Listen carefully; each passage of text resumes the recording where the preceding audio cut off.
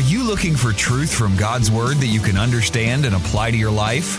You'll find it today on Make It Clear with Dr. Stan Ponz. Listen now as Stan makes it clear.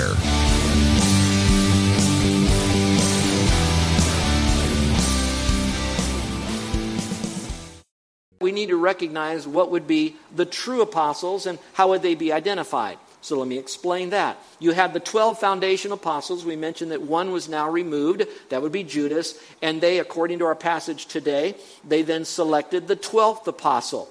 Then later on you had the apostle Paul. So he could be the 13th apostle. There is some debate over that, only because sometimes they put the 12th and the 13th together as one, just like they did the 12 tribes. If you remember, you have the 12 tribes. One tribe split into two, and so you have 13 tribes, kind of, but they're still mentioned as 12 because of it coming from Joseph. So we got it all kind of in there together. I would like to call the Apostle Paul the 13th apostle. Now listen carefully. You have what we'll call foundational apostles. I will identify them as apostles of Christ. That's a term we'll look at in a moment. Then from them, you then have another group of apostles called apostles of the church. I'll identify some of them in a moment. Then from that, we then will see what we'll call false apostles. One question I hope to answer today would be, is the same office of apostleship that is found in Scripture the same office of apostleship that exists today? In other words, do we have apostles today exactly like we had apostles during the time of Christ? And I'm going to say now, I don't believe that we do at all, and I'll try to share that with you from Scripture, and then tell you who is here today that God might be able to help you in a special way if you're open to Him to learn truth. Well, with that in mind, let's go back, if you will, to Acts chapter 1, and just kind of quickly have a little review here. Now, while you're turning to Acts chapter 1, I want to now speak for a moment on why I think it's important for us to have this study. It wouldn't surprise me if some of you that are maybe even listening on the radio, you've heard this day after day after day, when am I going to get off this whole thing on apostleship? Well, there are a lot of reasons why I want to speak on it. One of the reasons is because the apostles that are biblical apostles have been chosen of the Lord. And you'll hear me say that over and over again. They were handpicked of the Lord. Number two, we find that they were the first group of people that the Lord would build His church with. And so they were kind of like the head honchos of our church. They're like the heroes of the founding of the church. Not so much of international, although we're a very small part of the bigger body of Christ that's been here since the time of Christ, so to speak. Number three, we also want to do it because the Apostle Paul and Peter, along with a few others, directly or indirectly, were used of the Lord to plant churches, starting in Jerusalem and then moving out from Jerusalem with others as well. So not only do we have the universal church that was planted and edified, you had local bodies that were also done the same way. And then you have that these 12 apostles were identified in Scripture so specially that they would be given 12 thrones upon which to rule during the millennial kingdom, which means that there's 12. That's another argument for why there are not apostles today, because there's only 12 thrones, and these would be the 12 that would be on that. But I think another reason would be because Scripture says all Scripture is given by inspiration of God and is profitable for such things as teaching, reproof, correction, training in righteousness, that you and I would be thoroughly equipped to do all good deeds. So as a pastor, my responsibility is to teach you God's Word. And I want you to really learn about the apostleship. Now, I want to teach you all of God's Word, but sometimes I need to park down a little bit longer on certain truths because we live in a age where there is so much misinformation and incorrect teaching that is being thrown at us through so many mediums that I want you to really have this truth. And especially for those of you, this is very important to hear, those of you that might be leaving our church. Now, what I mean by that would be, I think of our military personnel. I think of those who have come on island because of business or jobs, and then later on they're transferred out. I think of our college kids that are high school now but are going to be bound for the mainland. So those three scenarios alone would tell us why I need to teach on this and need to teach it accurately and deeply so that you would know it. Now, why would that be the case? Well, I would like very much to believe that the doctrine that we're teaching you here is as accurate as I possibly know how it to be. And as you give me points to maybe clarify some things, we will not deviate from truth and sound doctrine. But I can tell you that when you do leave this church and you begin to explore other churches, I can't speak for you specifically, but generally people will begin to look for a church. They often look for a church based on how close is it for where I live. Secondly, they look for a church that how much is their wonderful service, the kind that's filled with a lot of joy and excitement in the music that they have. So they usually do it on the style, and they use the word fit. Some of them that have children, they'll inspect the nursery to make sure that it's clean and it's a safe and secure place for their kids. If they have teenagers, they want to make sure is it a real rockin' and a great youth program for them. And then maybe the convenience of getting into the building if they're older. And there are a lot of reasons. And they'll use those reasons that sound so good often to trump the most important reason, which would be sound doctrine. Now, I will also say that doesn't mean that every church that has all those things in play is a church that's not going to have sound doctrine. What I'm saying is that we need to make sure that doctrine trumps everything else. I will tell you that there are some very wonderful doctrinally sound churches, unfortunately, are as dead as a doornail. They have what I call dead orthodoxy. It's right truth, but they either don't live it, they just want to know it, and they use it to argue. They take the truth and they use it as a weapon, or they'll use it as a toy, but they will not use it as a tool to build up the body of Christ properly. So you have to watch out. So make sure that doctrine is important while you're checking out the others as well and how important that is. So if you go off somewhere, check their doctrinal statement. Go deeply into it. Watch this. Make sure that what you hear from the pulpit also agrees with their doctrinal statement. Make sure that when they teach a connection group, that they're teaching according to the doctrinal statement. When they bring in speakers or DVDs, that it is true to the doctrinal statement and that you understand what that doctrinal statement is. And if you have questions over it, you want to see its accuracy, there are a number of things that you can do, and one of them might just simply be, why don't you just give us a call and we'll try to help guide you through that until you can do your own research. Not saying we're the end all and we're going to be the inspector of everybody's doctrinal statement, but we do want to help you. Are you with me so far? All right, that's why we need to study this, because it's so important for us to know this. Now, back to the passage of Acts chapter 1 that I've read to you. In this passage, you're going to see one more time what I believe 4 criteria for someone to become an apostle. These were the 4 criteria in order for them to be what I'll call the foundational or the apostle of Jesus Christ.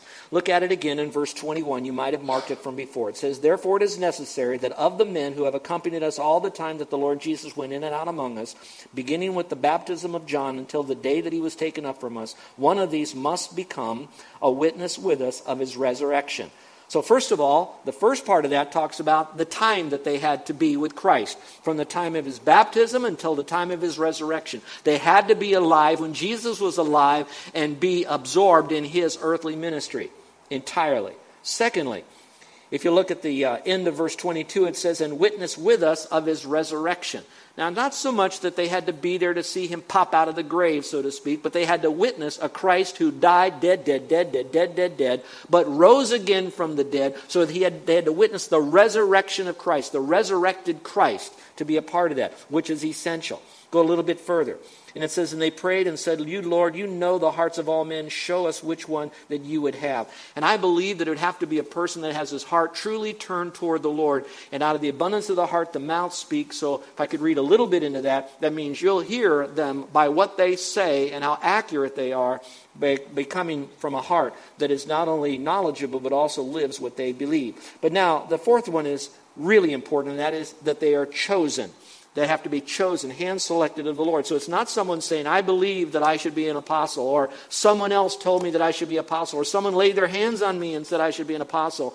It has to be that the Lord himself has called them. Now there's one other that's not in this passage, and I will speak to that a little bit later, and that is they had to also later on manifest signs of an apostle, which means they had to do special miracles at the same time. Now why am I giving you this? This is real key, and I might be splitting a theological hair, but I don't think I am. Remember how this passage says, so they prayed, then they cast lots. Matthias got it out of the 2 guys that were there, which means the 2, any one of those could have been it. But the Lord guided them to have Matthias, and he was added to the 11, thus making 12. The question is, why wasn't Paul then later on, since he wrote most of the New Testament, although I think Luke wrote more words in it than Paul did. But anyway, why would it be that Paul wouldn't be it and he would be here? Paul would fit every one of the criteria that we've just studied except for one. Paul was not with the Lord, observing and immersed in Jesus' ministry since his baptism until he died and was resurrected. Paul did not have that. He had all the others. So that's why I refer to him as the 13th apostle. Now, are there apostles since that time? We'll answer that in a moment, but I just want you to hear this. There are other apostles in the New Testament days, because if you recall, the whole book of Acts is really a transitional time. So we use the book of Acts to teach doctrine, Some people say, well, you don't use Acts to teach doctrine because it's too transitional and it kind of moves around a little bit and it changes a little bit, so don't teach the book of Acts as doctrine. I don't buy that because I believe all Scripture is given by inspiration of God for doctrine. But you have to understand the doctrine says that it's a transitional mode and we have to understand it in its timeline. Here's a big word for you. It's called progressive revelation. Progressive revelation means that revelation is progressing. Now, it is not progressing any longer since the New Testament days, or more accurately, since the New Testament canon was closed. So we do not have progressive revelation. We might have maybe a little bit more understanding of Scripture as we grow in the Lord, but we're not going to get any new Scripture because it is now closed at this particular time. So that would make Paul an apostle, but not one of the foundational or the apostles, so to speak, that would be of the 12 that we're talking about.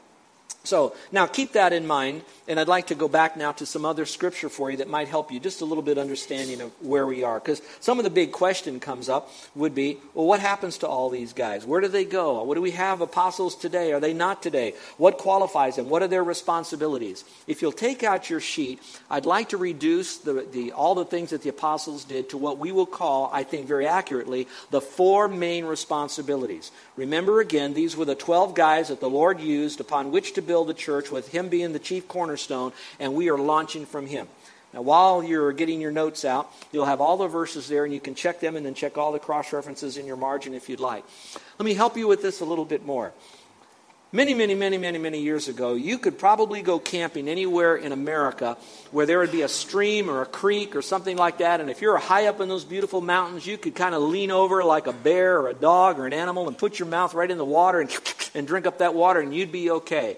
But over the last maybe 30 or 40 years, they've realized that no matter how pure that water is, there are little microbes in there that could give you stomach and other issue problems on your hike. How many of you have heard of that? Would you raise your hand? All right. They sell now these special little water purifiers that are light enough that you can throw in your backpack and put it in the water and put it in your little water jug. You can drink that. Even though you can't see the microbes, you can begin to drink it because it's filtered that. And I said that now to say this, that those foundational apostles, even though that they were weak and they had issues in their life because they're still depraved people, God still used them solidly and closed the canon with them. They were like, with Christ being the source of the stream of truth, they would be at the very front end of the stream of truth because they often wrote that truth. They weren't the only ones who wrote it, but there were those who did. And so they were at the front of it. But now, 2,000 years later, we see that some of this water is not as clean as it could be. And so our filter, to filter out all the bugs and the issues, it's going to cause us a lot worse problems than stomach problems. It's going to cause us spiritual problems. And spiritual problems then create behavioral problems and can create, and will create, I should say, eternal problems. So our filter is none other than, watch this, the written word, and then the living word, which would be Christ and the Holy Spirit as he takes this to us. So that's why we teach the Bible here a little bit more deeply, and I want us to really know the word. This is key for us to do that. So this is our filter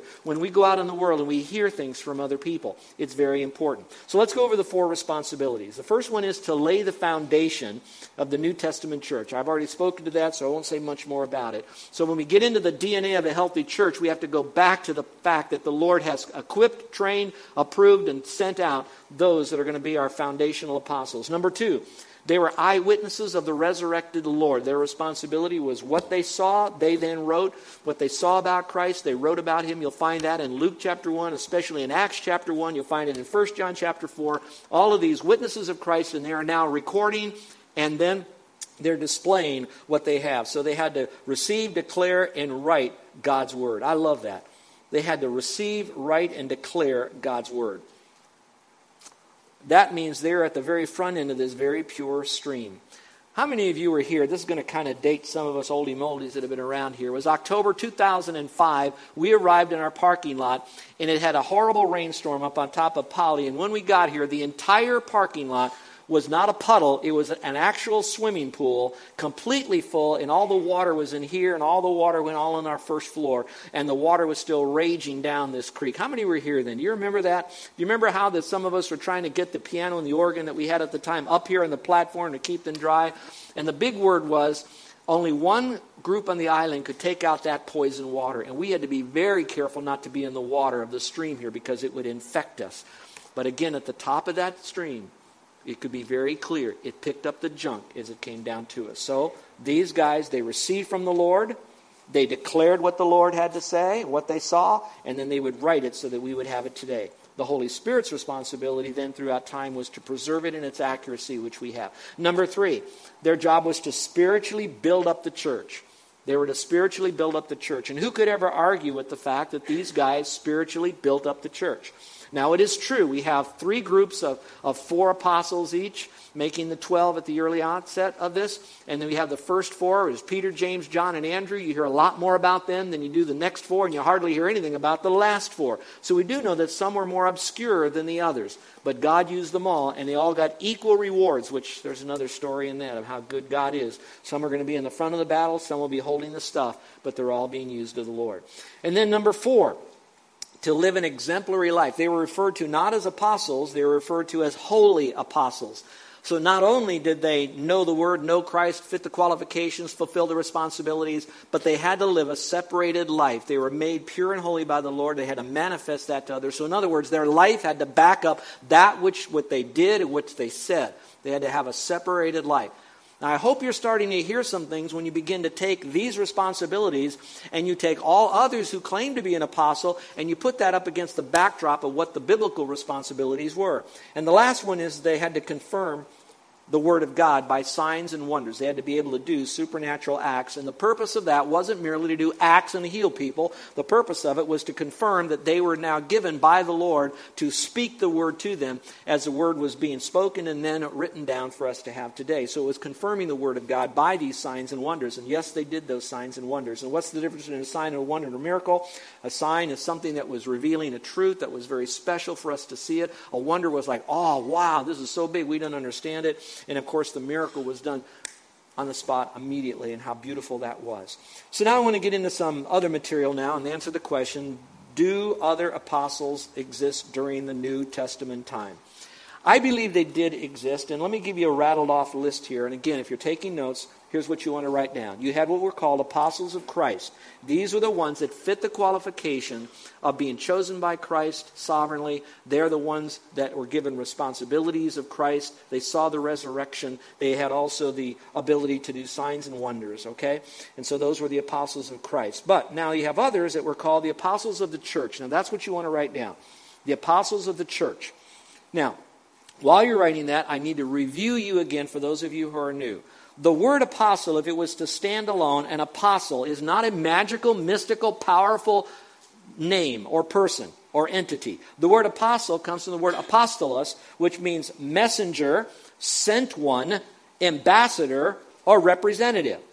Now, when you run it through Scripture and through life, it would be not just anybody. It would have to be a person who's an ambassador, a representative, a sent one, a messenger. They would have to be someone who was sent with the proper credentials to represent another. That would be the apostles. Now you have the 12 apostles that we've just described what they were. You have the apostle Paul, who did all of that, except he didn't witness the whole life of Christ, but he did satisfy the other works of an apostle. He called himself an apostle. It is recorded in Scripture. There is no rebuke from that. And Paul lived most of his life having to defend his apostolicity. Is that a big word? All right. Apostolicity, because he was an apostle. So God granted the fact that he was one. He just wasn't one of the 12. But there were others that were, here we are, messengers of the church. Now, folks, this is where I think we have most of our problems today, is because we see the messengers of the church then, but now these messengers did not all fit that qualification, so they weren't a part of that apostolicity group, that apostleship group, and they would be just sent. Some of those people would be the following. These are names that you've often heard if you followed the book of Acts at all. You'd hear Barnabas. He was sent one as a messenger from the church to another church. You'd have Silas as being one. You'd have others that are found in Romans chapter 16, verse 7, and then Philippians chapter 2, verse 25. There are others that are referred to essentially as messengers of the church. Now, once you have those two concepts down, messengers of Christ were handpicked by Christ to represent Christ, to receive, declare, and write down his truth as they were foundational apostles to build the church. And then you have the messengers that received the message from these 12 to be able to now start the New Testament church. So they started with these guys, and the new church began to fan out with those apostles. That's why you will find when they talk about gifts of the Spirit and then gifts to the church. Some of the gifts to the church are gifted people, but the gifts to the church are apostles, prophets, teachers, pastor teachers, evangelists, etc. That's not a gift of apostleship. I personally don't think there's a gift of evangelism, but that's another subject. All right. But I do believe that there are gifts to all Christians, and these men had gifts, but the gift to the church was their position that God had called them to have. So we do see that that did exist in time. So now my question is, do other apostles continue after New Testament times? And this is what I want to end my message on today. First of all, I'd like you to turn in your Bibles now, if you will, to the book of Acts, book of Acts, but Acts chapter 20, and you can leave chapter 1 now. We're finished with that. We'll pick up chapter 2 when we get into the whole issue of the Spirit coming and the flames of fire and all of that next week. All right, but I'd like you to turn, if you will, to Acts chapter 20. Acts chapter 20. The New Testament church is now already launched. The Apostle Paul, of course, is aware that there are false apostles out there. He also now is speaking to a group of spiritual leaders of the church called elders at the church of Ephesus. I believe one of those would be Timothy, who later on he even hammered with more important truth regarding false teachers later on in his 2 letters to Timothy. But right now in Acts chapter 20, pick up, if you will, just for a moment, verse 27. We're just going to look at 27 through 29. He's outside of Ephesus. He's got the elders around them. He's kind of reviewing his ministry. And he says this in verse 27. For I did not shrink from declaring to you the whole purpose or counsel of God. Let's stop for a moment. The reason it's past tense is because he's reviewing what he'd already done. He'd already taught them for a long time in Ephesus. Now verse 28, he said, Be on your guard for yourselves and for all the flock among whom the Holy Spirit has made you overseers to shepherd the church of God, which he, Christ, purchased with his own blood. So he says, all right, you watch out for yourselves. You want to put a number 1 in front of that. Take care of yourself first, and then take care of the church of God. This is important now. You can't take care of the church of God unless you take care of yourself first. Now, in the context, it's going to talk about false teaching. But I think you can make a broader application that he needs to take care of himself spiritually as well as doctrinally as you're going to take care of the church of God. But to do that, you need to do both. Keep one eye on yourself, one eye on them. Verse 29, he says, I know that after my departure, then and now when he leaves them, savage wolves will come in among you, not sparing the flock. Now, he's not talking about real wild animals. He's using a metaphor here because the church is referred to as a flock. The enemies of the church were often referred to as dogs or wild savages, wild animals. And he's using that to let them know that this is how quickly they can come in. It's a very important term because when you lived in those days, you could see what wild dogs can really do to you when they come at you. They could see the damage because there was wild dogs all over the place. And if your kids or young ones or pets or little lambs weren't taken care of, they'd be gone just like that. So he's now saying, I'm telling you that this is the problem that's going to happen, so be careful. Verse 30, he says, I know that after my departure will come in among you. That means from the outside they'll come into your flock. Verse 30, and from among you, your own selves, men will rise speaking perverse things. So you're going to have people already in your midst that will be speaking perverse things. Why do they do that? To draw away the disciples after them. Now, in other contexts, it talks about another reason they do it is because of money and greed and power. In this section, it just talks about to have followers. Verse 31. Therefore, be on the alert, remembering, well, watch this, night and day for a period of 3 years when he was with them. I did not cease to admonish each one of you all with tears. Now, you need to mark that. So, I am nowhere near the Apostle Paul. I'm like a little spark to the sun to him. But my responsibility is to warn you and to warn your kids. And especially because our church is a transient church in the sense we have people, military people coming and going at times. I want to make sure that you don't have good truth and all of a sudden you let your guard down and you forget that it's going to come from the outside and from the inside where there could be false teaching. In fact, he did this 3 years, night and day with tears. Now, why would he do that? Why did he give 3 points in a poem? Why didn't he have a lot of song and dance? Why didn't he have how to get out of debt? Why didn't he have all this other stuff? Because he knew that as he's giving the truth, all the work, all the effort to help that person become spiritual and walk with the Lord could easily be taken away by someone permitted to give false doctrine to those folks and to be aware of it and how easy it is. And dear ones, when I work with youth, we were part of our youth teaching to them, besides all the doctrinal stuff, is I would warn them about the insidiousness of taking drugs. And we would just call it chemical dependency. So it could be drugs. We were in Texas. It was chewing tobacco. I know that sounds funny, but the kids are really big into that. You go into other things, anything that would take their minds and mess it up. You're listening to Make It Clear with the teaching of Dr. Stan Ponz, founder of Make It Clear Ministries. Make It Clear is dedicated to taking the Word of God with clarity into every person's world. It is the support of listeners like you who make the ministry of Make It Clear possible.